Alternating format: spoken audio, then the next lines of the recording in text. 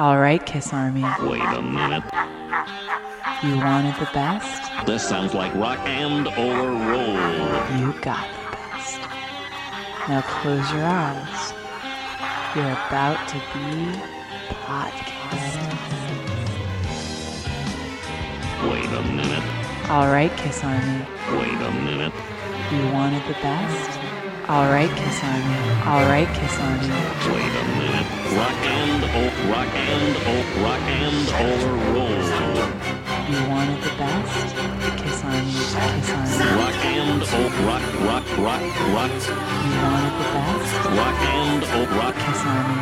Kiss Army. Rock and or roll. Rock. Wait a minute.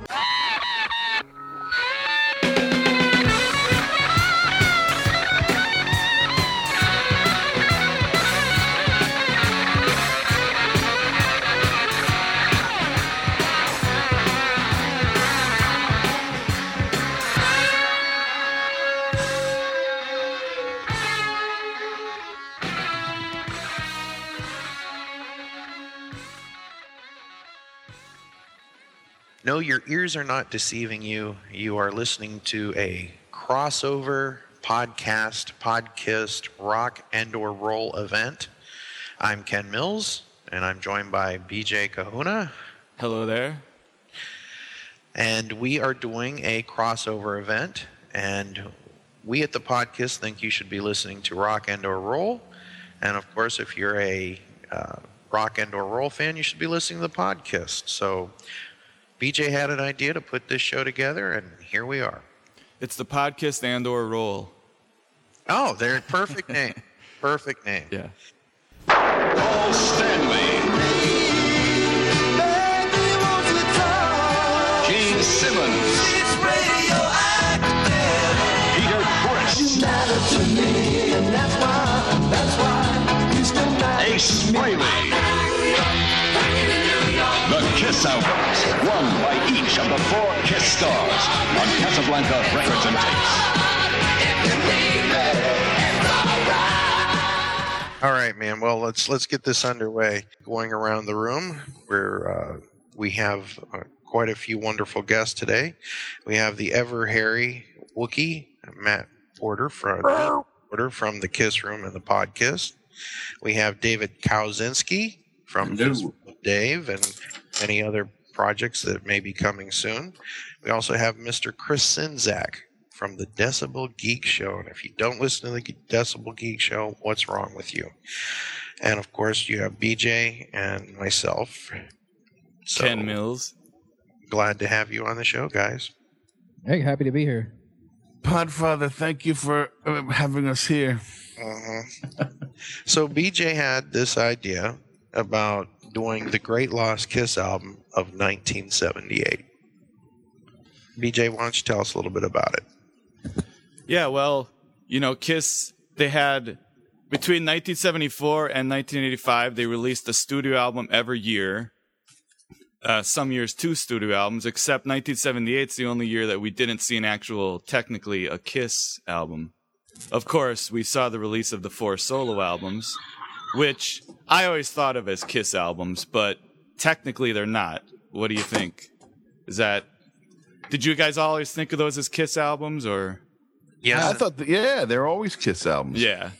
So, I would say the same until recently when actually going through this, and I've actually done this exercise before, but listening to the Ace one, some of that just I don't think fits with Kiss sometimes, and the Peter one is all of Peter's fits with Kiss, though. Well, yeah, and then Gene's is very odd as well. Yeah. But I mean, how could it be a Kiss album if none of the other 3 guys play on any of the other guys' records? So, I mean, and there's all the song that none of the other guys participate in any of the songwriting. So, I mean, in reality, they really are not Kiss albums, but it's hard not to think of them as Kiss albums. Kiss albums only in name and in project. Right. Yeah, I guess because of the makeup covers and everything, plus the age that we were all at when we got them. So, it's just, you're automatically linking it to Kiss, Although, but going through it, only certain songs are gonna make the cut as far as what would work within the chemistry of the band. And one of my choices I know is not going to, but it's still, I like the idea of it, but we'll get to that in a little while. So some people have fantasy football leagues. We as KISS geeks and nerds, we have fantasy make up your own album for 1978. So BJ, what you basically wanted us to do was to take all the songs from the KISS solo albums and the tracks off the side 4 of Alive 2 and pull from them and make a cohesive 10-track KISS album, correct?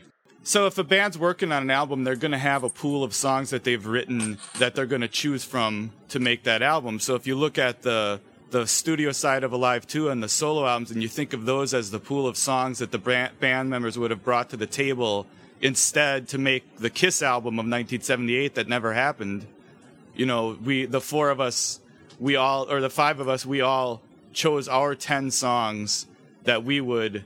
I guess, did you guys just think of it in terms of the album you would want to hear, or did you think of it more in terms of what you think the actual record would have been if this happened?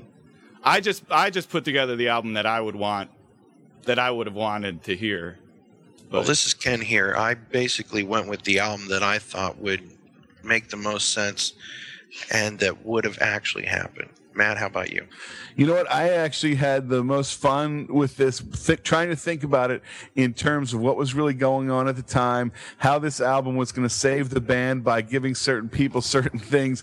I really drove around all this week thinking about it and tried to put together an album that, first of all, was not just the best of the solo albums, but was also one that maybe had certain reasons for certain songs that I picked, and based on different kind of pieces of each song, and I was thinking about it probably a little too much this week, so it was a blast. I spent way too much time on the sequence. right. Yeah, David, initially I looked at it and I thought I could just, if it was just what I wanted to hear, I think the Ace record as a whole is better than probably anything I could make out of these. So I kind of did a combination of what I thought was best and what they would actually do. And kind of reined in what they would actually do sometimes, because they seem to really love to throw something that no one wants to hear as the last song on side A. So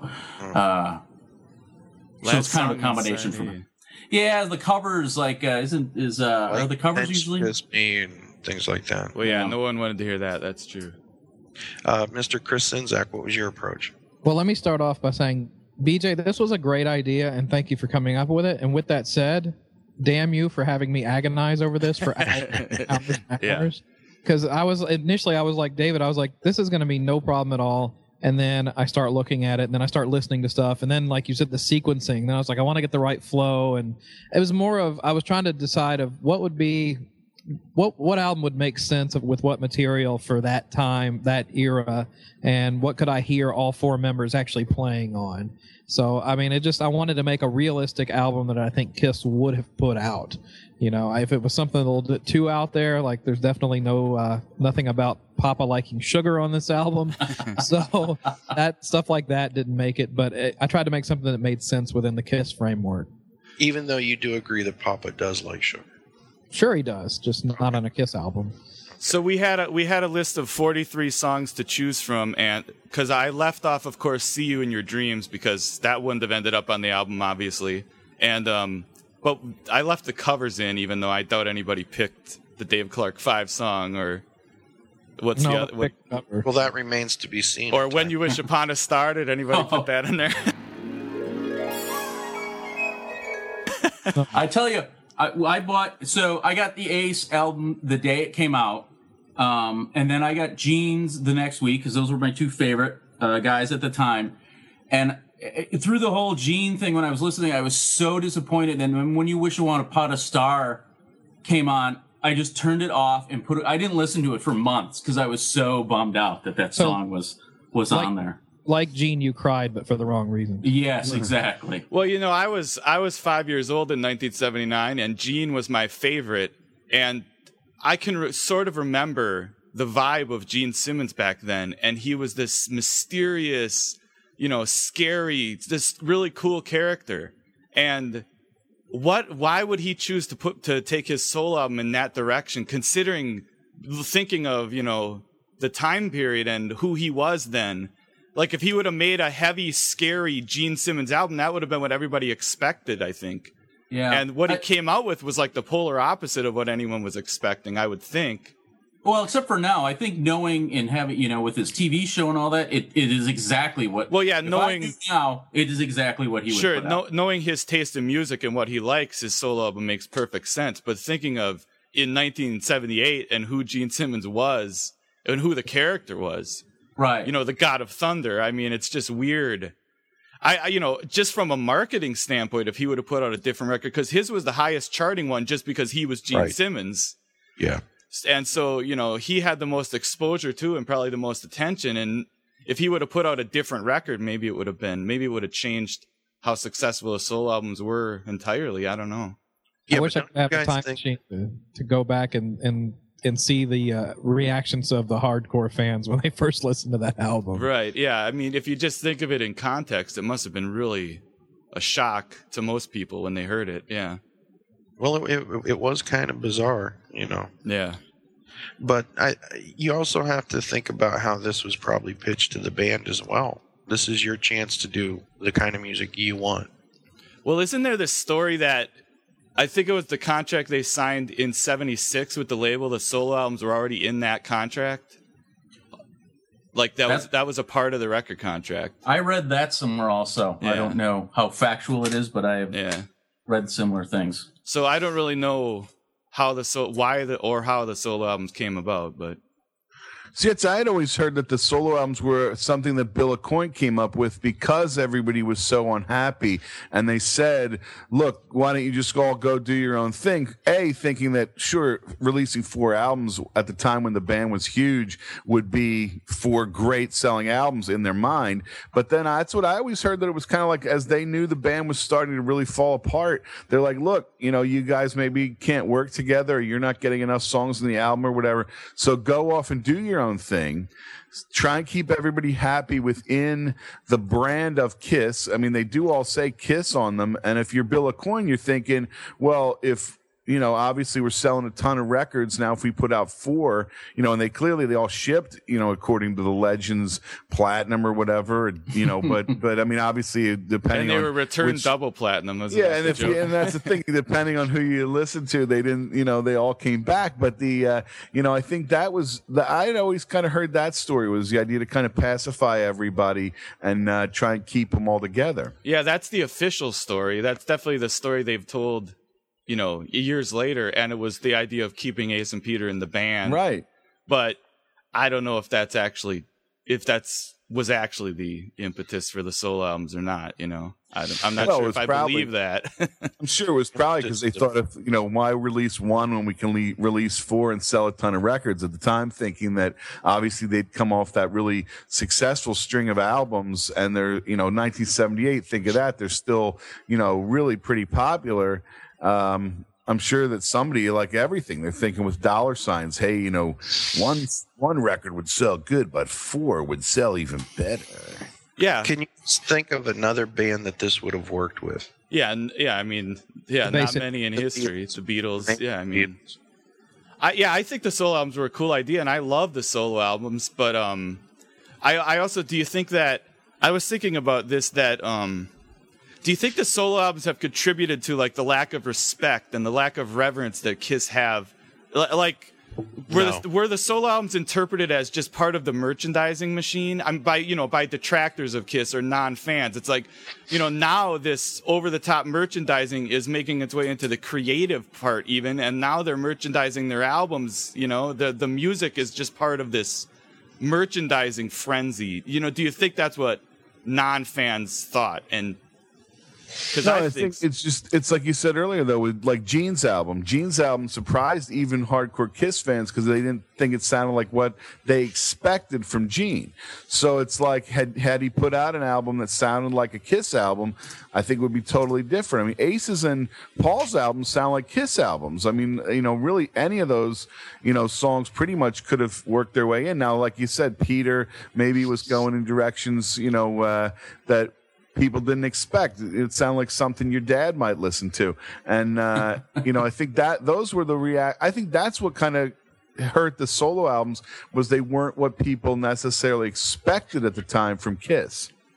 Yeah, but Matt, you're missing out on a couple things. You guys have to realize that when people say what were non-Kiss fans thinking at the time, think of how you might feel about One Direction, or how you might feel about Justin Bieber, or how you might feel about Nickelback. They threw that in for Mr. Sinzak. If you didn't like Kiss, you didn't really give two screws about them, and you didn't really pay attention to them. And so anything they did from a merchandising standpoint was basically like, oh, those clowns again. You know what I'm saying? And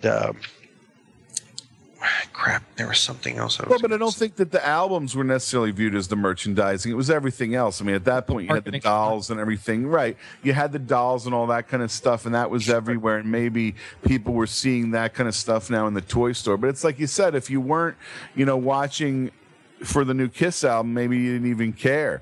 But that's what I always think about, is just the fact that as far as Kiss fans was, and they're the ones I think about. I mean, you know, yeah, I don't pay attention to One Direction. You know, who cares?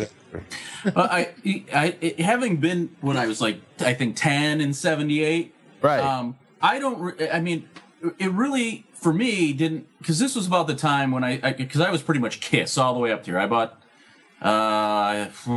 the first Kiss album, I think, when I was like 5 or 6, I think. And then, but until Dynasty came out, and not as much with the album or even that song, but then when you started seeing him on Solid Gold, I think that was more of, that was me going like, what the hell's going on here? I hate everything on this show. And then Kiss is on here, kind of a thing.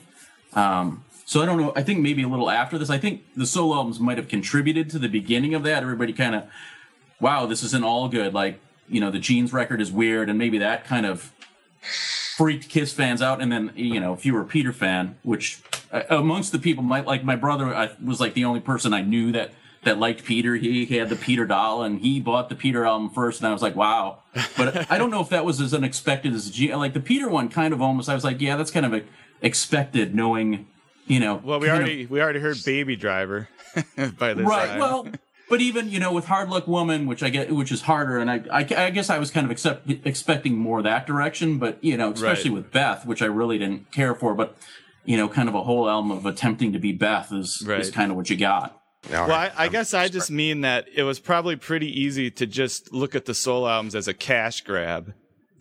And if you see a band who's, if in your opinion a band is releasing 4 albums at once just to try to cash in the same way they're putting out dolls and stuff, then the dolls were the symptom of it, and I think the stuff like dolls and lunch boxes and sleeping bags and bed sheets, and I could go on. I mean, stuff like that is going to sour the general public, and then when you put out 4 albums on top of it, they're gonna be like, well, look what they're doing now. Right. If it had just been 4 albums, I don't think anyone would have thought that. Yeah, but it just kind of tied in with the, I mean, I'm not saying this is what I think. I'm just saying, you know, it's the question, why aren't Kiss in the Rock and Roll Hall of Fame? And do you think something like the solo albums contributed to that? Nah. Yeah, the Hall of Fame's completely a political entity. And apparently that woman, I don't remember her name, that has something to do with people getting in, can't stand Kiss. So, right. Well, that's the one thing that has kept Kiss out of the Rock and Roll Hall of Fame is lasting 40 years. Because everybody who said Kiss sucks and that they will never last can't believe they were wrong. So, yeah. Well, here's one thing that people don't take into account about the solo albums. Christian, or I think it was BJ maybe mentioned the returns coming back. Right, yeah. I remember being a certain age back then, and I also remember only having so much money to buy comic books, right, Kiss albums, Beatle albums, and bubblegum cards. And I remember my brother and I having to split the cost of joining the Kiss Army, and that was $5. So when 4 Kiss albums came out on the same day, that was $20 that I didn't have. Yeah. You see what I'm saying? Yeah. So that kind of divided the sales again. It would have been one thing if it would have been 1 Kiss album. Right. And that's what we're talking about today. Is it what if it was just the one Kiss album and take the best? Right. I guess the best. I took the best songs in my opinion. But so when we were putting together, when we were putting together our album, the Lost Kiss album of 1978, there were a few rules that we had when we were choosing the songs. So there had to be at least 2 songs each by Gene and Paul, and then there wasn't really a technical limit, but at least 2 songs by Paul and 2 songs by Gene. No more than 3 songs by Ace. That was just thinking of a precedent set by Kiss albums. I mean, the next 2 albums were each going to have 3 songs by Ace. So, you could say, well, what if that started in 1978? What if that trend started in 78 instead? And then had to be at least 1 song sung by Peter Criss, because every Kiss album has a song sung by Peter Criss until Unmasked. And but then, because of the precedent that had been set on the first 3 albums where Peter sang a song either by Paul or Ace, I made the rule that it had to be 1 song sung by Peter, but if you wanted, you could make that a song by Paul or Ace. Mm-hmm. Right. And that was sort of a selfish move on my part, because I didn't want to be forced to pick something off of Peter's solo album. So I thought, how can I get out of this? Okay. I thank you for that rule. You're right. Well, and I tried to think about precedent that had been set by other Kiss albums, and if it conformed to a precedent that had been set by another Kiss album, then I thought it was acceptable, Like I'll talk about another way I made an excuse later in that vein, but right. So those are the parameters we had to work in. We had the 43 songs, and then those simple rules about, how many songs by each member or whatever. And then we all chose our 10 songs, and everybody put their album in order with side 1 and side 2 and everything. Yep. All right. So who wants to start? Let's quit yakking and start tracking. Can I jump in? Yeah, sure. All right, good. So I'll go right. I'm going to just say the names, and then I'll tell you why I picked them. So side 1 is It's All Right, Living in Sin. I'm going to say, hey, look, I like the Peter Criss solo album. I'm putting Easy Thing as number 3. Rocket Ride, Larger Than Life. Side 2, you got Rockin' in the USA, New York Groove, Love in Chains, Rip It Out, I Can't Stop the Rain, and on the Japanese bonus track is All American Man. I went to 11 because, of course, this album goes to 11. Now, the thought process being this, right? If you go back to side 1, the sequencing, now, It's All Right, to me, I think is one of the best Paul Stanley songs. If they put that out on Monster today, it would sound every bit as good. That song rocks. That could be the opener of the show. I think that it's as good as anything they open with. It's a fantastic song. That's the first song. You go, and it's written by Paul, so obviously he's happy. Then you go to Living in Sin, right? Now, again, we're talking about Gene. If we take a lot of the kind of weirder stuff away from Gene's solo album, you take something like Living in Sin, which is kind of Gene in that creepy, in my mind, I always picture him like in the hotel room kind of thing, in the full outfit and everything, talking on the phone with Cher or whoever and banging groupies. And, you keep that vibe. And I love that song. Now, those of you that don't like the Peter Criss solo album are wondering why you put Easy Thing. But now Easy Thing, you figure, first of all, that sets the precedent of every 80s metal band to come is the 3rd song on every album has to be a ballad. And it's written by Peter Criss and Stan Penridge, so obviously they're saying, let's try and get it like Beth. Right. Like you said, a whole album of Beth Jr. maybe wasn't the right way to go, but if it's one song, you never know. Now, if you listen to Gene's song, he's got Always Near You, Nowhere to Hide, has a similar kind of thing going on. Maybe they say, okay, Gene likes this, we'll go with that. I'd even go as far as to say if they took this song, substituted it for Beth when they're playing in the Phantom of the Park, this song becomes a huge hit because clearly the Kiss highest charting Kiss songs are oddly enough ballads. Why not? I love this song. You can all argue about that one later. You got Rocket Ride as number 4. So the pattern on this side 1 is a Paul song, Gene song, Peter song, Ace song. So we take Rocket Ride, which is obviously also co-written by Sean Delaney. So we keep Sean happy. He stays working with the band. And we end it with Larger Than Life, and a Gene song, and then I'm gonna call the album Larger Than Life. That's the end side one. Side two, you got Rockin' in the USA. So we're starting off with a Gene song. Gene's happy and it's a little more rockin'. So now we don't have those weird Gene songs. We're back to a rockin' song. Your rule of only 2 Ace songs was obviously the idea that I'm not doing just basically every good song off the Ace's solo album. So track 2 is New York Groove, Russ Ballard song, but it was one of the highest, charting songs of any of the solo albums. So clearly this could have been a single and done well. I'm getting Love in Chains is number 3. Again, Paul's solo album I think is fantastic. I'm pulling that. Number 4 is Rip It Out. Or actually, I could do a flip on either way. You got Speeding Back to My Baby would be my alternate choice. It doesn't matter. It's an Ace song. Both are great. Speeding Back to My Baby, obviously enough, has co-written by Jeanette Fraley. So who knows? Maybe that would have kept everybody in the Fraley house happy that he would stay in the band. I'm putting in I Can't Stop the Rain on this album, which, again, those of you that are looking at Peter's album going, oh, no. But when you think about it, to me, this song sounds like the 70s. That guitar solo at the end it sounds so much like the 70s. I'm actually a big fan of Peter's solo album. But, I mean, think about this. Like, this song, I think, could have been, like, without the trappings of Kiss, it could be like what Night Moves was, like Bob Seger's huge breakthrough hit. Or just a couple years prior. This could have been, I think, a huge hit for Kiss in the context of if it's a Kiss song. And then, of course, you're ending with All American Man just because I picked 11 and I couldn't cut it down to 10. But so I'm all over the map. But I think, to me, it's got the sequence of it's the Paul, Gene, Ace, Peter, you got one kind of everybody gets 1 or 2 songs on the side. It's a whole sequence, and there you go. What is your album cover like? The album cover, like I said, the album's going to be called Larger Than Life. The painting on the cover, it's going to be probably a Ken Kelly painting. Think about the pictures where they're standing on those glass cubes, and they're classic images of the band, but then it's going to be a combination of, if you can think of, and if you're not a geek, but I think we're all into comic books, but if you think of Spider-Man versus Superman comic where they're up above the Empire State Building, that angle.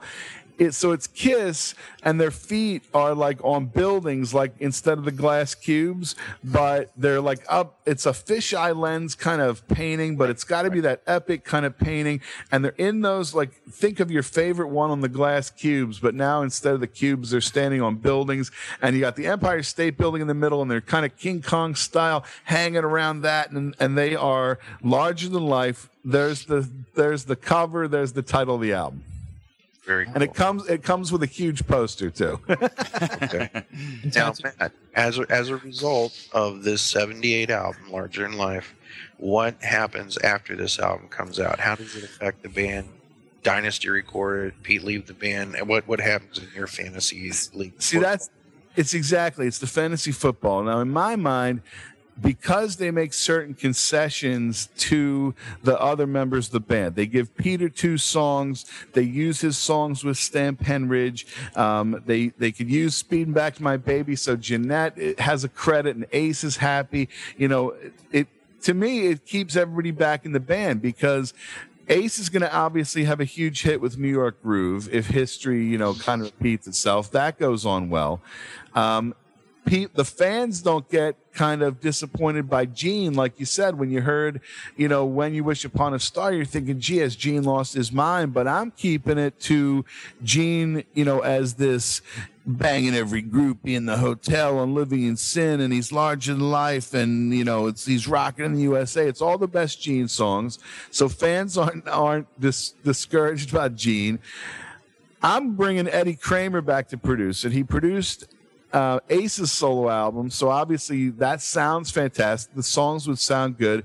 Sean stays on board because we use Rocket Ride, so he's happy, and they all think Bill Aucoin's a genius because he hired me to sequence this album, and the rest is history.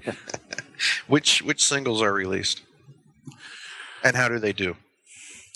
Well, like I said, I think if you go through history, the ballads, Beth and Forever were huge hits. So if Easy Thing becomes not the first single, but a single, does it do well? as the other kind of ballads of Kiss have done. I think the first single, I'd probably take something like, I'd take It's All Right by Paul, or something more rockin', something that we would expect. Or even if you do that, the old Destroyer thing of putting put It's All Right as the side A and Easy Thing as the side B, and then you do New York Groove as a single with Larger Than Life as the B-side, something like that. I don't know. I have to admit, I can't even hear Easy Thing in my head. I don't even know how it goes. When love, such an easy thing, such an easy thing, such an easy thing to lose.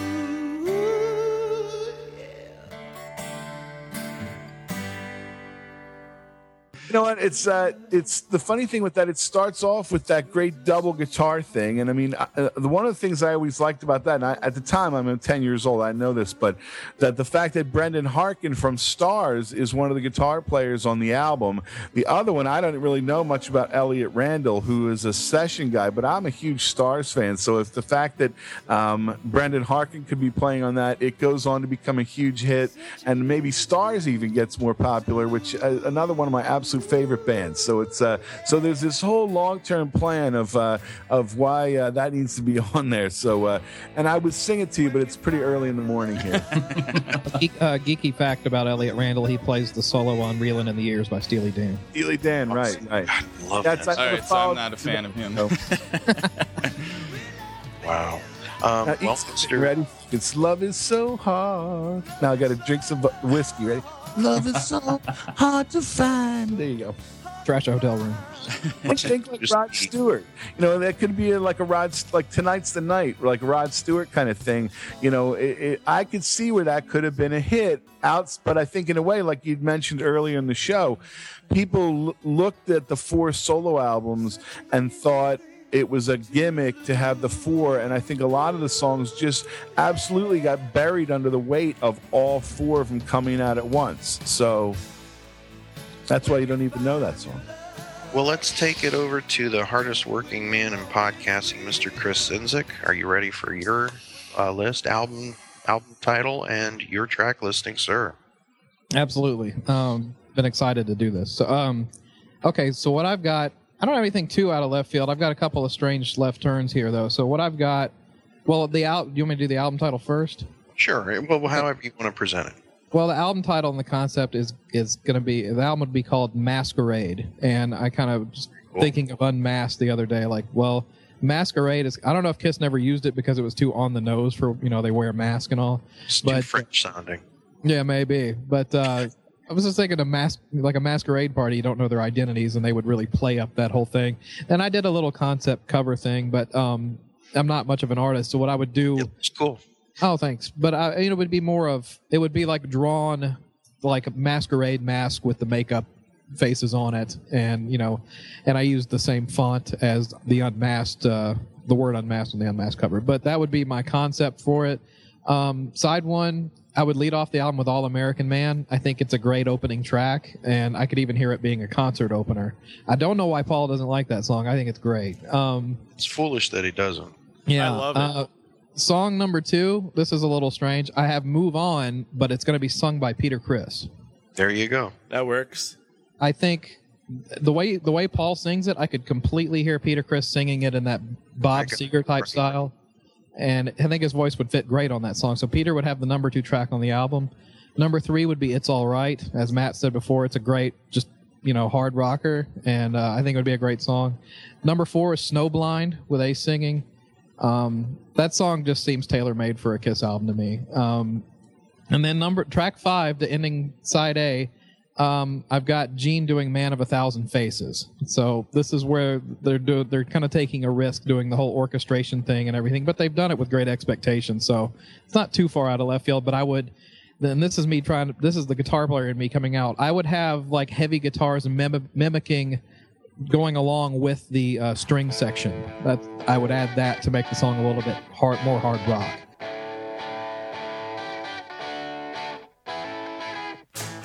I walk the streets by day, I never say. It doesn't matter anyway. Of 1,000 faces. Side 2 opens with Larger Than Life, so then Gene has a big kickoff to begin side 2. That song is totally a great Kiss song.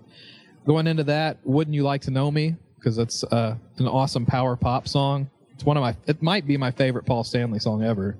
I think that would be a great track there. And then after that would be What's on Your Mind by Ace. And so you have two kind of great power pop songs back to back.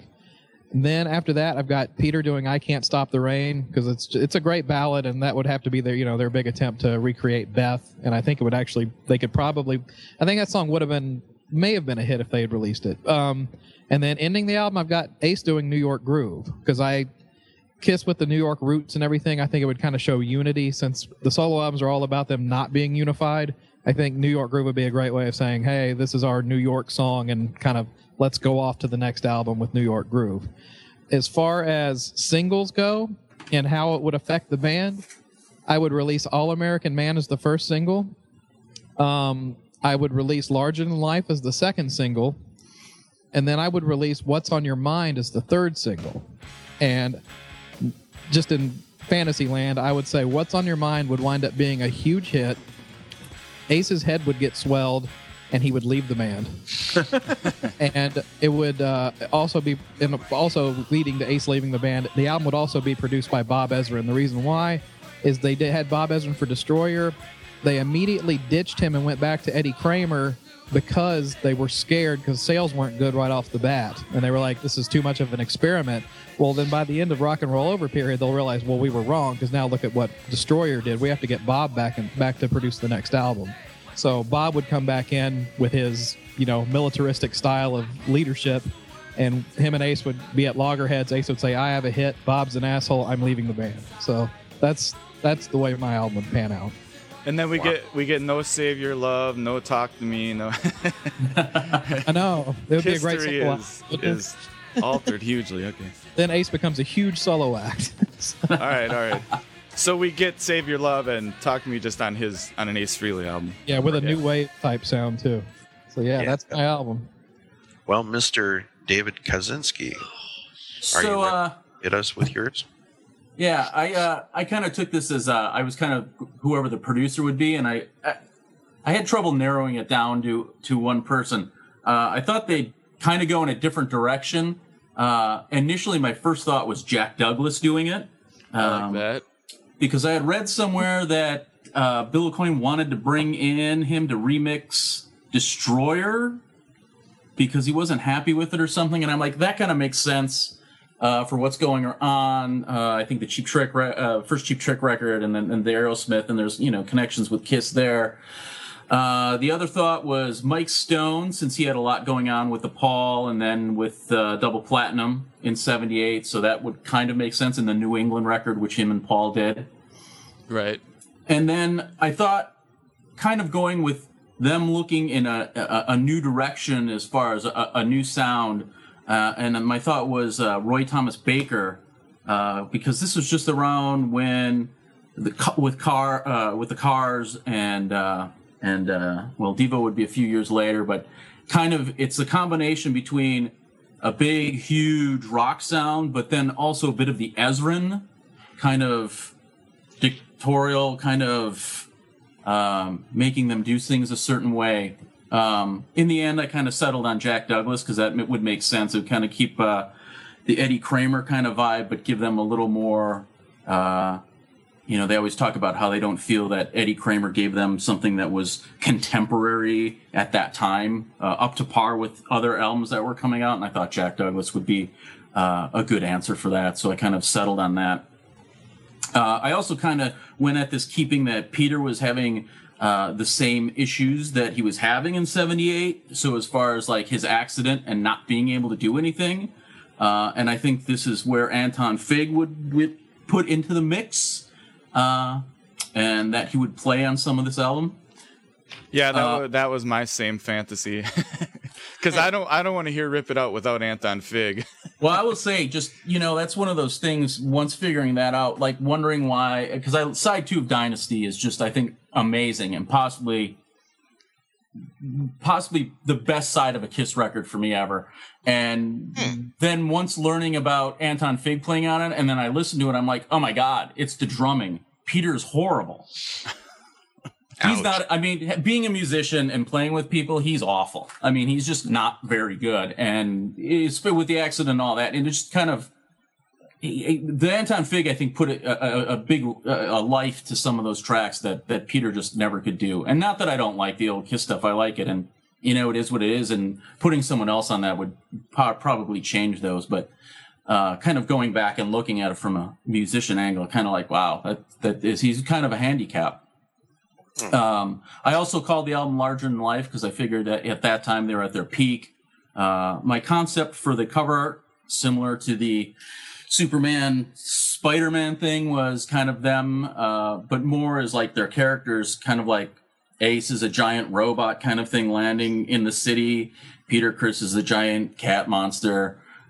Gene is a giant demon. I never know what this is one of those things we've done as kids, I guess, and kind of come up with these concepts. I have never known what to do with Paul.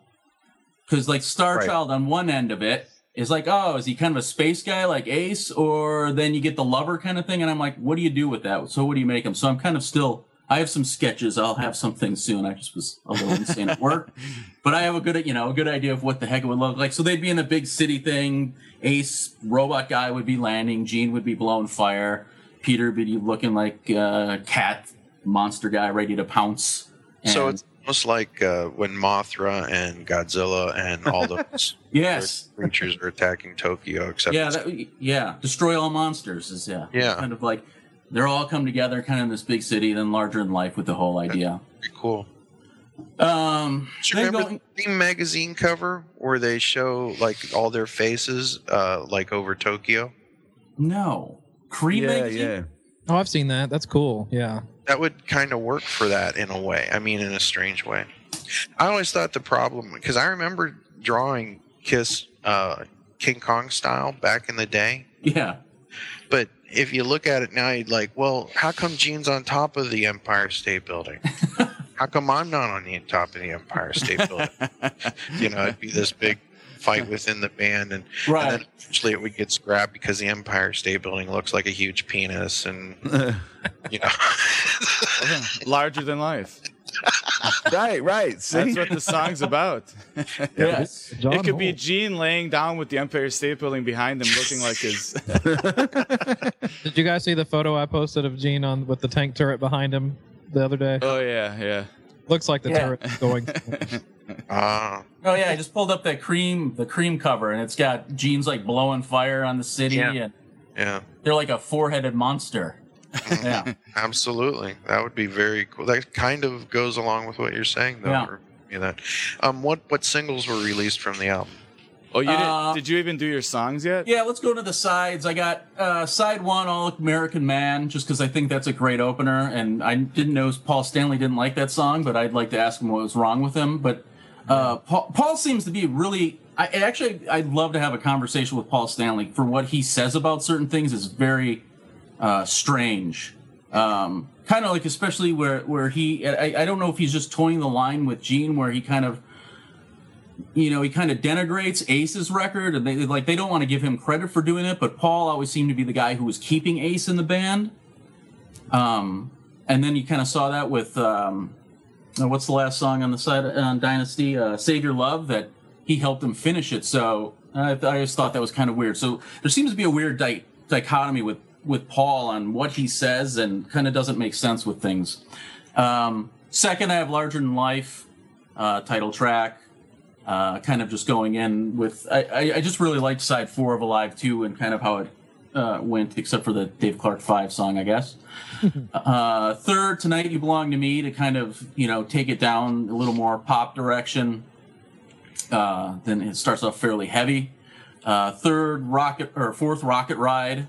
I think this amazing song, and reading the stories of how it got rejected, I believe, for Love Gun, is kind of like, wow, that's a great song. How does that one get rejected?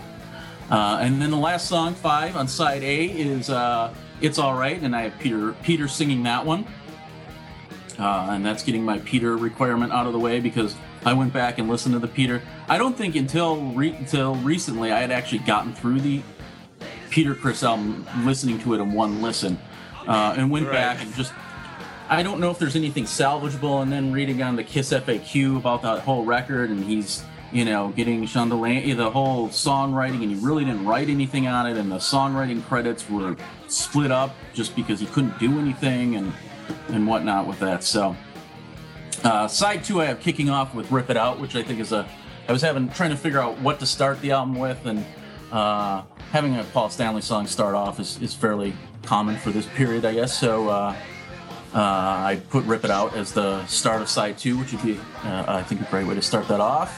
Then it goes into Radioactive, I think, which would be great if done as Kiss the Band. And I think it's a lot of the problem with the Gene record. Probably would have been a lot better as Kiss songs, and to strip away a lot of the fluffy arrangement. I want to have Donna Summer and whoever on the record. 3, Wouldn't You Like to Know Me?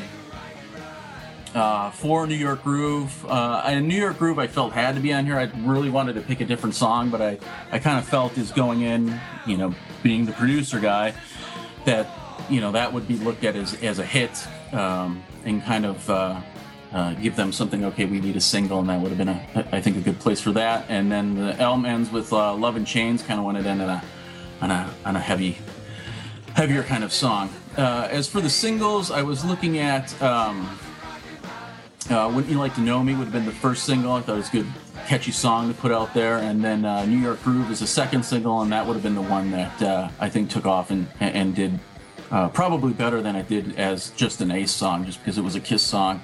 Mm-hmm. So overall, just kind of a big hard rock record. Going into the thing, Kiss always seemed to be like one step behind popular culture kind of a thing. Like the disco thing in '79 was like 2 years too late of doing, to actually really capitalize, I think, on it. And I think if they actually would have done a hard rock record '78, new wave of British heavy metal, all that stuff started going, and maybe find a new life with the fans that are losing because of the merchandising. All right. Well, I guess BJ, you want to go, or do you want me to go? Yeah, sure, I'll go. Okay. All right, so mine is just sort of my fantasy album. I didn't really think much about what they actually would have done or what would have made sense. I just picked my fantasy, what I would want to hear. And I imagined Eddie Kramer producing it just because that's what I would like to hear, I guess. And, and he produced Ace's album, and that, I guess. But I love Dave's ideas, like Jack Douglas and Roy Thomas Baker. It would have been great to hear what they could have done with Kiss, too. So my first song is All American Man, which I love, and I can understand why Paul wouldn't want to sing 6 Foot Hot Look. maybe he doesn't like the lyrics. I don't know, but that's an amazing song. I love it, and I was put your hand in my pocket, grab onto my rocket. yeah, you're right. He's got plenty of other lyrics he has to sing. Yeah. What were you going to say, Dave? His dick, obviously. Is there possibly? I read apparently there's a third songwriter for All American Man that is not credited. Okay. And I was wondering if that maybe has something to do with him not, I never heard that before. Do you know who the third songwriter is? Yeah, I'm going to look it up real quick here. Let me just take a quick look on, because he had worked with Kiss on something else after that. He went under kind of an alias name. Let's come back to it. I'm going to look it up real quick and you can keep going. Well, so I like imagining All American Man with Ace playing on it. All these quotes I've read from Bob Kulick where he's really critical of Ace's playing and sort of. Have you read this stuff that Bob Kulick says where he's basically saying he's better than Ace and now he doesn't like Ace's guitar playing and blah blah blah? Well, I mean, if I hear a song Ace Frehley is playing on, I immediately can tell that's Ace Frehley. If I hear Bob Kulick playing, it could be anybody. That's the way I mean, Bob Kulick doesn't stand out to me as any big. I like Bob Kulick better than Bruce, so. Well, I don't know. Really? Wow. Well, that's just because Dave doesn't like that era, I guess, probably. You know, Bob Kulick pisses me off with the stuff he says about Ace, and I would love to hear Ace playing on All American Man. And then what's that? I don't like what Bob says about Ace, but I have to admit I think his solos are perfect for those Alive 2 songs. Yeah, I mean, you know, I love those songs, but it would be cool to hear All American Man with Ace playing on it. And so that's my opening track. Then song 2, side 1 is Rip It Out. Song 3 on side 1, It's All Right. And then the 4th song on side 1, I have Speedin' Back to My Baby, sung by Peter Criss. And then I end side 1 with Larger Than Life.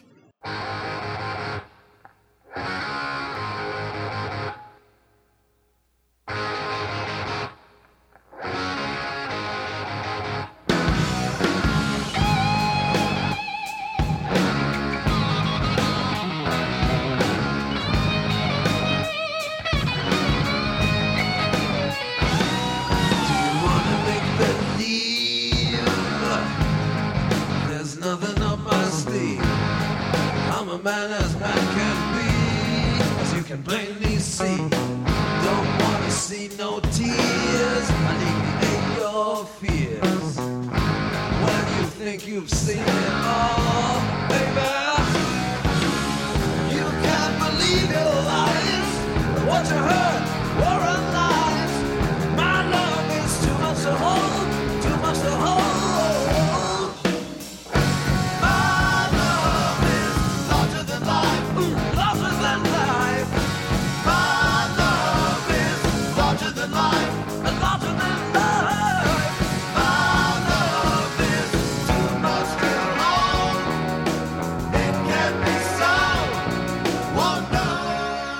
And then side 2 opens with Wouldn't You Like to Know Me. Second song is Radioactive, which I love that song, and I would love to imagine that song produced by Eddie Kramer and, you know, recorded by the whole band. Third song on side 2 is Rocket Ride.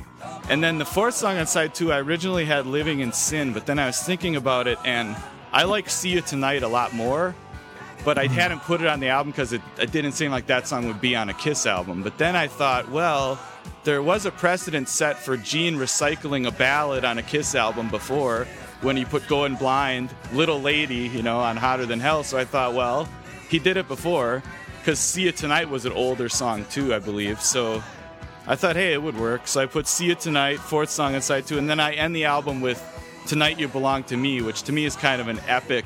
I think it would be a good album closer, even though it opens Paul's album. I thought that song would be a good way to close the album. And yeah, I thought of Larger Than Life seems like the obvious album title for this record, but then I was thinking about it, and there are 6 Kiss albums that are named after song titles, and those songs all have one thing in common. What is it? Paul Stanley wrote They're them. Paul Stanley songs, yeah. So there's never a Kiss album named after a Gene Simmons song, but the previous Kiss album was named after a song about Paul's genitalia, so now Gene gets his turn to name an album after a song about his... So there's a little quid pro quo there, but I had also come up with another album title, which was... Just a big word like gymnasium. Well, I came up with one joke where I thought they could have just come clean and named the album Nights in Satan's Service, and then, you know, that'd be a weight off their shoulders. They could just be honest about it. I don't know what the album cover would have been for that one, but... And then I was going to say they could have named it Condemnation. I don't know if you guys remember, that was like a working title for Hot in the Shade or something at one point. Condemnation. I remember reading that in like Metal Edge or something back then. Yep, that was Nights, wasn't it? What was it? Crazy Nights? I think it was. I remember the working title. Who Crazy Dares Nights. Wins was Yeah, one. Who Dares. Yeah. But I know Condemnation was one that I read in a magazine for, either Crazy Nights or Hot in the Shade or something. Yep. And I came up with the album title with a cover concept of Do Not Disturb, and it would be a picture of like 4 hotel room doors, and the platform boots are all sitting outside the door like people put their shoes outside their hotel room door. And then they all have the Do Not Disturb sign hanging on the doorknob. And like panties and... Yeah, right. Yeah, panties hanging on the doorknob with the... Yeah. Axe bass impaling the door. Yeah, that's actually pretty cool. And I guess, you know, I could feel the air go out of the room when Dave said that Peter Criss was a horrible drummer. I'm sorry, but which I don't necessarily agree with. David Kaczynski, care of Fistful of Dave. You know, I mean, I guess I don't pay a whole lot of attention to drums, or I mean, I've been listening to those Kiss songs for so long that I never really had a problem with Peter's drumming, but I also realized that Anton Fig's work, like on Ace's solo album, is amazing, and I would hate to hear Rip It Out without those drum fills and everything. So I guess in my fantasy world, Peter is kind of disgruntled. He didn't get a song he wrote on this album in my world, so he's kind of pissed off, and maybe he doesn't play on some of the songs, and Anton Fig plays on them. But you know, Bob Kulick can piss off. He's not playing on this album. And yeah, it's like, so, and singles, I guess, I think Wouldn't You Like to Know Me would have been a great single for 1978, and that's probably one of my favorite Kiss songs, too. I love that song. And I think See You Tonight could have been a great single for them to put out. And I love that song, and if they were going to put out a ballad in 1978, I think that might have been a contender for a hit song in 78, maybe.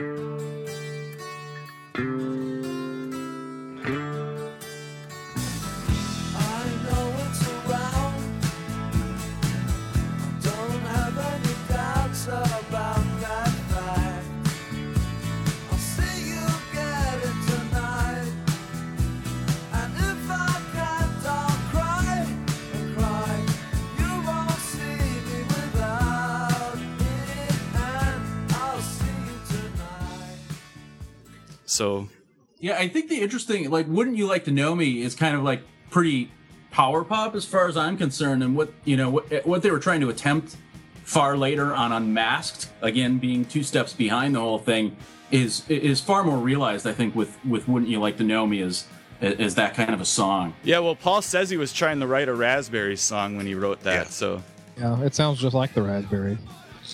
I love the idea of Paul Stanley sitting down and saying, "I'm going to write a Raspberry song," and then "Wouldn't You Like to Know Me" comes from that. I love that. That's just great. So Then he said, "I'm going to write a Gloria Gaynor song for Dynasty." And he did. So I found the third writer for the supposed third writer for All American Man. Sean Delaney said there's a guy named Richard Gershton, also known as Richard T. Bear. He was apparently an artist on RCA. right, he's plays on on Gene's solo album, yeah. The piano player. You know, I remember, I didn't remember it was about that song, but I do remember now reading about him being a co-writer on something. That rings a bell, yeah. Yeah, All American Man's an awesome song. I love that song, so I don't know what Paul's thinking, but Well, you guys saw the clip when they actually played it live in Wisconsin, and he says, "Here's a song we've never played before, and after tonight, we'll probably never play it again." And it was like, you could hear he just hated the song. yeah. I think it's a great Kiss song. I don't know why he doesn't like it. Yeah, that's really weird because that's like if somebody said, "Hey, give a song that represented Kiss." I think that would like be a perfect song. Like, Yeah. this is a Kiss, like the whole American thing, and Gene Simmons with his American stuff, and it just seems like a perfect song for Kiss. But I wonder, do you guys know how those songs on Alive 2 were written? Like, were those written in the studio, or were they just songs they were working on for what would have been their next album? Or That's what I think. because Yes. they're great songs. They're great. If that's indicative of what their next album would have been, if the solo albums and stuff hadn't happened, they were on the right track. That's They for were. sure. But Yeah. oh yeah, and I had read that Rocket Ride was cut from Love Gun, which is insane since they put Then She Kissed Me on there. right, It's like, right. what are they thinking? But Who does anyone know who produced the Alive 2 studio tracks? it must have been Eddie Kramer. I was looking Yeah, at that last night, and he's the only producer credited. Yeah, I was wondering the same Eddie thing. Kramer. Yeah. I think they rented out some theater or something to do it, and then just use. But I think it was the same time when from what I understand, they redid. I don't remember exactly what songs, but there was a few songs that just weren't usable apparently, and they redid like 2 songs and then just added the Hard Luck Woman was one of them. Yeah. Wow. Cool. So you know how I said that if you think about it, there's 6 Kiss albums named after songs, and they're all Paul songs. Well, also I was thinking about it, and I worked it out in my head at work the other night. Every Kiss album up through Revenge opens with a Paul Stanley vocal, too, Right. which I had never really thought about. No, there's a reason for that. Yeah. So, and it used to drive me nuts, like in the 80s when people would refer to Paul Stanley as the lead singer of Kiss. I used to get so mad. But, I mean, he's the front man at least. And, if you think about it, I guess it wasn't that much of a stretch to call him the lead singer. I mean, it doesn't make sense because he's not the only singer, but. Well, he's the front man. So. Yeah, the front man. But I guess they were people just use lead singer and front man interchangeably, I guess. Yeah. I think it's one you look at it, and it always seemed like Gene was the leader of the band, and I think on a marketing level he was, but Paul is definitely, I think, the creative driving force. And I mean, reading everything since then on him wanting to produce the new albums and all that, but that has obviously probably been the case the whole time. Well, I think a lot of that has to do with a lot of if you don't play my way, I'm taking my ball and leaving. Yeah. Seriously. Okay, so Ken, you haven't done yours yet, right? That's correct. All right, go for it. The year 1978. Alive 2 does come out, but instead of side 4 being a Frankenstein of studio tracks, it is a Frankenstein of studio tracks with audience dubbed in. Yes, but it's things that were on the other 3 albums. Right. So Alive 2 does happen. Peter Criss also gets involved in his car accident during the making of this album. Okay? Which is why Anton does come in and play on the tracks that we love Anton on. So, all right. The name of the album is Larger Than Life. Side 1 begins with Tonight You Belong to Me. And that's kind of like how Paul did I Want You. It's kind of similar to that thematically. Yeah, as far as like how the song starts. Yep. The drama of it all. Then we have track 2 with Rip It Out. Kind of like how on Dynasty we have I Was Made for Loving You and then 2000 Man. So there we are. Now, track 3 on side 1. This is the Peter Criss song. And I was going to do Speeding Back to My Baby, but it would invalidate the only 3 Ace songs on the album. So I went with Peter Criss singing Rocket in the USA. Oh, wow. Yeah. Interesting. Yeah, that works. Because to me, that sounds like either one of those 2 songs, Speed Back to My Baby or Rockin' in the USA, sung by Pete, makes sense to me. And I could hear, like, the press, like, you'd hear Peter, like, yeah, Ace and his wife wrote this song for me, or Gene wrote this song for me, or had me in mind when he wrote this song. And, it kind of chronicles our adventures around the world as a rock band. And, and he's not too upset about only having the 1 song in the album because he's, because of the car crash, he kind of only can do so much. So pretty much after doing Rockin' in the USA, he gets sidelined, and then it leaves Anton Fig to help fill out the rest of the album. So track 4 on side 1 is Radioactive. Track 5, New York Groove. We flip the album over. Side 2 begins with All American Man. Track 2 on side 2 is Larger Than Life. Track 3 is Rocket Ride. Track 4 is See You Tonight. And the album closes with a Paul Stanley song called Goodbye. So that track 5 on side 2 is Goodbye. And there are 2 singles released from this album at the same time. The first single has All American Man on side A. On side B is See You Tonight.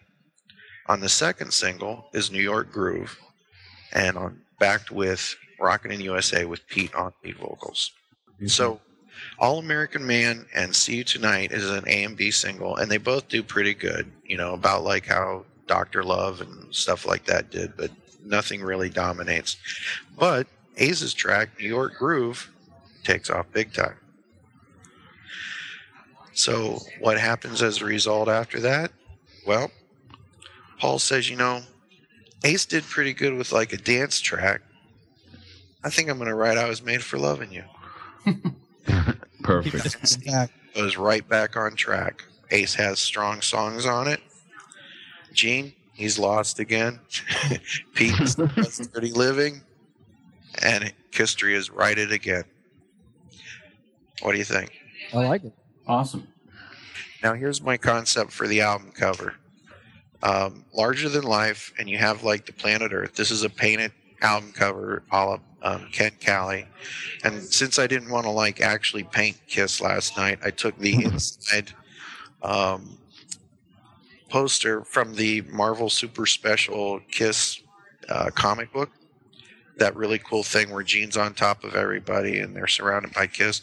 Well, I basically had that taking over the world. And it's kind of, I was thinking something like Queen's News to the World album, you know, has the band painted and like that robot, but instead it's basically them being bigger than the planet Earth. So that's larger than life. And on the back cover, you guys have seen that picture where Kiss is leaning over the camera in their Love Gun outfits and there's a black background. Mm-hmm. They're kind of looking down at us. Right. So that's the back cover. On the inside sleeve, you have the Kiss Army logo, like embossed on the planet Earth, like a painting of it. You flip it over, and you've got the Kiss catalog so far laid out, you know, from Kiss to Alive 2. And another thing that nobody's mentioned, but in October, Kiss Meets the Phantom does come out, and the soundtrack is from this album. So you still have them like those songs in the Kiss Meets the Phantom movie. And of course, there's the merchandise sleeve with Larger Than Life. You can get the poster, you can get the bumper sticker, the keychain, the dog collar, the socks, anyway. Well, since we're rewriting history, can we just have Phantom of the Park never come out? that was or my maybe thought. they make a different movie, a better movie. So in this version of History, maybe somebody actually writes an ending to the movie that makes sense, and it really could be, you know, Star Wars meets A Hard Day's Night. Would anything make that movie make sense, though?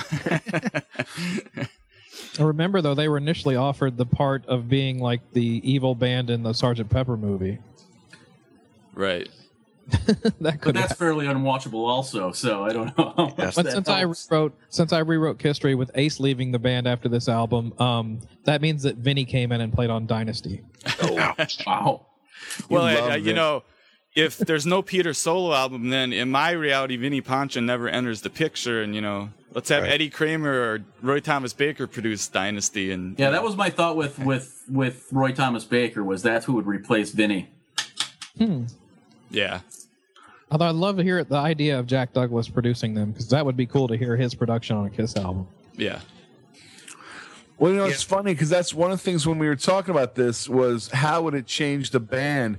And I mean, obviously all these ideas, I like the idea, I mean, the fantasy idea anyway, that because everybody gets a little more input and everybody's getting some different songs, that maybe it actually strengthens it, that the band doesn't kind of collapse, you know, the way that they were falling apart already in reality. I mean, obviously Alive 2, depending on who you ask, they're not even playing on half those songs on side 4. And it's like maybe they bring in, like you said, Bob Ezrin comes in. Maybe they all make them go to the gym and everybody cleans up. And, you know, Phantom of the Park, like maybe Peter shows up to do his lines. You know, maybe they write some better stuff. I don't know. I mean, it's funny because it's one of the fun thing about really this whole concept, which I love the way you came up with the idea for this show, was that changing one or two things could change everything. And even just maybe somebody gets a song on the album that maybe they felt they weren't getting represented before. Now all of a sudden they go, well, maybe I still want to be in here, you know. And that's even like Peter always talks, oh well, we were partying so much in 78 because we were so unhappy. But if by making these little changes, maybe they stay happier, maybe he doesn't crash his car but he goes to drum lessons instead, and you know, plays some of that stuff the way Anton was playing it. In my mind, when I was coming up with my list anyway, I'm picturing that we're hearing a lot of the songs kind of similar to the way that we know and love them. That there's not, you know, a whole lot of changes. But maybe it keeps everybody happier. I don't know. Yeah, I was thinking a lot about the butterfly effect, Right. effect that all these changes would have. And then I was thinking of, they could have named the album Appetite for Destruction. Ouch. Well, in another world, there's a podcast going on right now where someone's saying, wouldn't it have been cool if Kiss, instead of doing that album Larger Than Life in 1978, would have done 4 solo albums? Yeah. Got that out of their system and stayed together. Somewhere there's an alternate reality that's wondering why the Bay City Rollers each put out a single album themselves, and it's a whole other podcast. So, Well, yeah, what I was saying is one thing this reality would take from us is the solo album covers, which one time I was coming up with my favorite album covers ever, and my top 4 are the Kiss solo album covers. I love those paintings, and I would hate to lose those album covers in this reality. This album has a double fold-out kind of a thing, and they're inside, kind of like yeah, the gatefold, right? Right. actually, I did think about that. They're on the Dynasty album cover in my reality. Yeah, that's good too. Yeah, I had thought of an idea for the gatefold would be just replace the Hollywood sign with the Kiss sign. And, it opens up and it's that hill with Kiss instead of Hollywood. That's a great idea. Well, so I was tallying up the songs as we did this, and we've got 9 songs that were 3 or more on 3 or more of our albums. So we have a consensus on 9 of the 10 songs, which is they are All American Man, Larger Than Life, Rocket Ride, Rip It Out, New York Groove, Radioactive, Tonight You Belong to Me, Wouldn't You Like to Know Me, and It's All Right. And then the 10th song, I Can't Stop the Rain has 2 votes, Love in Chains has 2 votes, Living in Sin has 2. It would be one of those 3 for the 10th song. So we were pretty close together in this. I guess there's that whole group of songs that really stand out from these albums, but well, I would like to commend you all on your fine jobs, but mine is right. If you say so. Every man is a king in his own mind. But it was a lot of fun doing this. I like the concept behind it. BJ, you did a great job coming up with like the ground rules and everything, because this is something that gets posted on message board, but I haven't heard a podcast actually knock this topic out yet. Yeah. Let's now kiss each other's butts and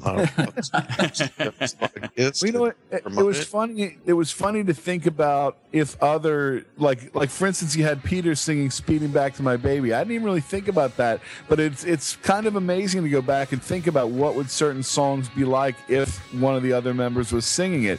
Things like that. I think that's really kind of fascinating and really kind of trying to figure out maybe what song would have fit with somebody else, and maybe if they had been getting along more, it would have gone that way. And it just, I thought that was really that's something I didn't really cover, but I like the way you guys did that. Well, yeah, just think about him I'm driving down the road doing 95 miles. Right. Matt you had Peter singing "It's All Right," didn't you? That was me. Oh yeah, Okay. and That was great. that works. That works too. And I think Matt had "Move On." I had Peter doing "Move On." Yeah, that works. I didn't switch any of the vocals. I kind of in my mind was thinking of the songs in the way that they were really that we know them, and then I even made a list, like a playlist on my computer of the songs that I picked, but they were all the ones that as we knew them. Right. Well, two of my favorite Kiss songs are "Mainline" and "Getaway," so I don't have a problem with Peter singing. One of the other guys' songs. It works. Right. Or Black Diamond too is amazing. So Sure. yeah. So it works for me. Seriously, Pete singing either "Rockin' in the USA" or "Speeding Back to My Baby" to me just makes perfect sense. I'd like to hear that too. I would too. Hey Pete, if you're listening, Here's your rock out. next album, instead of doing Chris Bring It sings On. Kiss. Chris There you sings go. Kiss. That's perfect. My God, what a great idea! Chris sings Kiss, and he could say, "These are the songs I always wanted to sing, but those bastards wouldn't let me." and I rewrote them, so I get like songwriting credits and whatnot. Yeah, Matt was talking about Jeanette Freely having a credit on "Speeding Back to My Baby," and I read something that said Ace let her write one line just so he could put her name on it or something. Yep. I love all. I those wonder what guys. that line was. Yeah, I don't think anyone's ever found out what line Jeanette wrote to that song. Speed Just back to my baby. The repeated line it's of maybe I great. should It's around great. No. For some reason, Ace gets like a pass on his songwriting, but he has like the worst rhyming dictionary. Oh, thing. so bad. Yeah, it's like Ace. There are other words you could use. Just venture out a tiny bit. I don't think he spent a whole lot of time on the lyrics. To have Jeanette write any of that, I don't think it. I think he had to lay down on his back to write lyrics. Wow. Well, we'd like to thank everybody for being part of this Rock and or Roll podcast event, and we might as well thank our combatants, participants, discussionaires, whatever you want to call them. I call them friends. Mr. Chris Zenzak, thank you for being part of our show, and you are fantastic, and we love everything you do. Mr. David Kaczynski, nice to finally talk to you. Thank you for being on the show, and everybody check out Fistful of Dave. What do you want to promote? Anything? No, that would be it now. If looking for anything from me would be fistfulohdave.com. Okay, very cool. And the ever hairy Matt Porter with the Kiss Room and the podcast. Thank you for all you do. And BJ, I just want to tell all the podcast fans out there and anybody listening, they need to check out a show called Rock and or Roll. And of course, they're doing that now, but they need to check out the other shows because every episode is like history of rock and roll. Yeah. And you break it down, and I can't say enough good about it. I always learn something every episode, and I feel that I'm fairly knowledgeable on my love of music and things like that, but you always bring something to the table. Thanks. Yeah, I just posted Sunset Strip Part 1 yesterday, so that's a good one. Very cool. So, yeah, and pretty much you break down every episode. Like, for example, your first episode was kind of break it down to people that are listening to the first time, like what you've done in past episodes. Yeah, the first two were power pop, and there's glam rock, and I've done a few interviews so far, and I've got more coming up, hopefully. Marty Friedman, if you guys know who he is, he's agreed to be on in January, so I'm pretty excited about that. Very so good. Yeah, I'm gonna try to do more interviews, and yeah, there's gonna be lots of stuff coming up. Fistful of Dave's gonna be on a co-host on some about heavy metal. Hopefully we'll put that together soon, and I got to get into punk rock and all kinds of stuff. So very cool. When's the Bob Kulick interview? That'd be great. Yeah, I want to talk to him about the Balance album. That was good. or Skull. Well, we'd like to thank everybody for being here, and we'd like to thank you for listening. So, anything you want to promote? Facebook page, BJ, or anything? The blog is probably the best place to go. Rock and or Roll podcast.blogspot.com, and there's a link for the Facebook page there. So. All right. Well, everybody, make up your own playlist. Let us know either on the Rock and or Roll blog or on Digital Geek site or the Kiss Room or the Podcast Facebook page. Let us know what your 1978 albums are made up of and go listen to them. Keep rocking. That for everybody. That's awesome. Anticlimactic.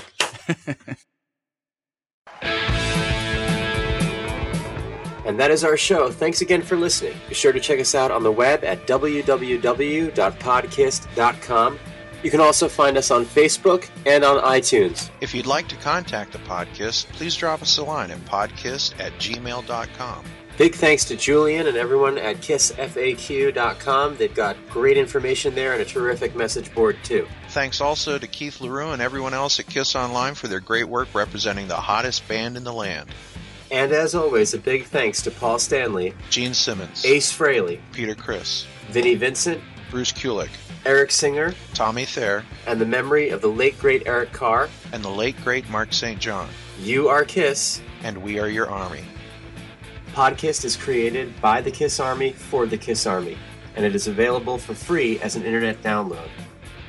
If you like what you hear on our show, go buy it and support the people who made it.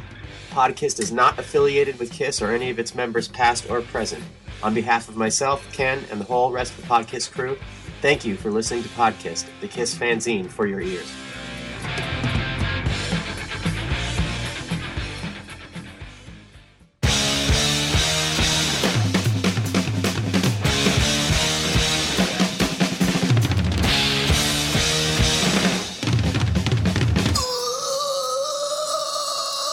I'll be back. Now you recorded this, right, BJ? Yes, I Good recorded job. it. I did this time. Just now asked that. Yeah, I was just thinking, shit.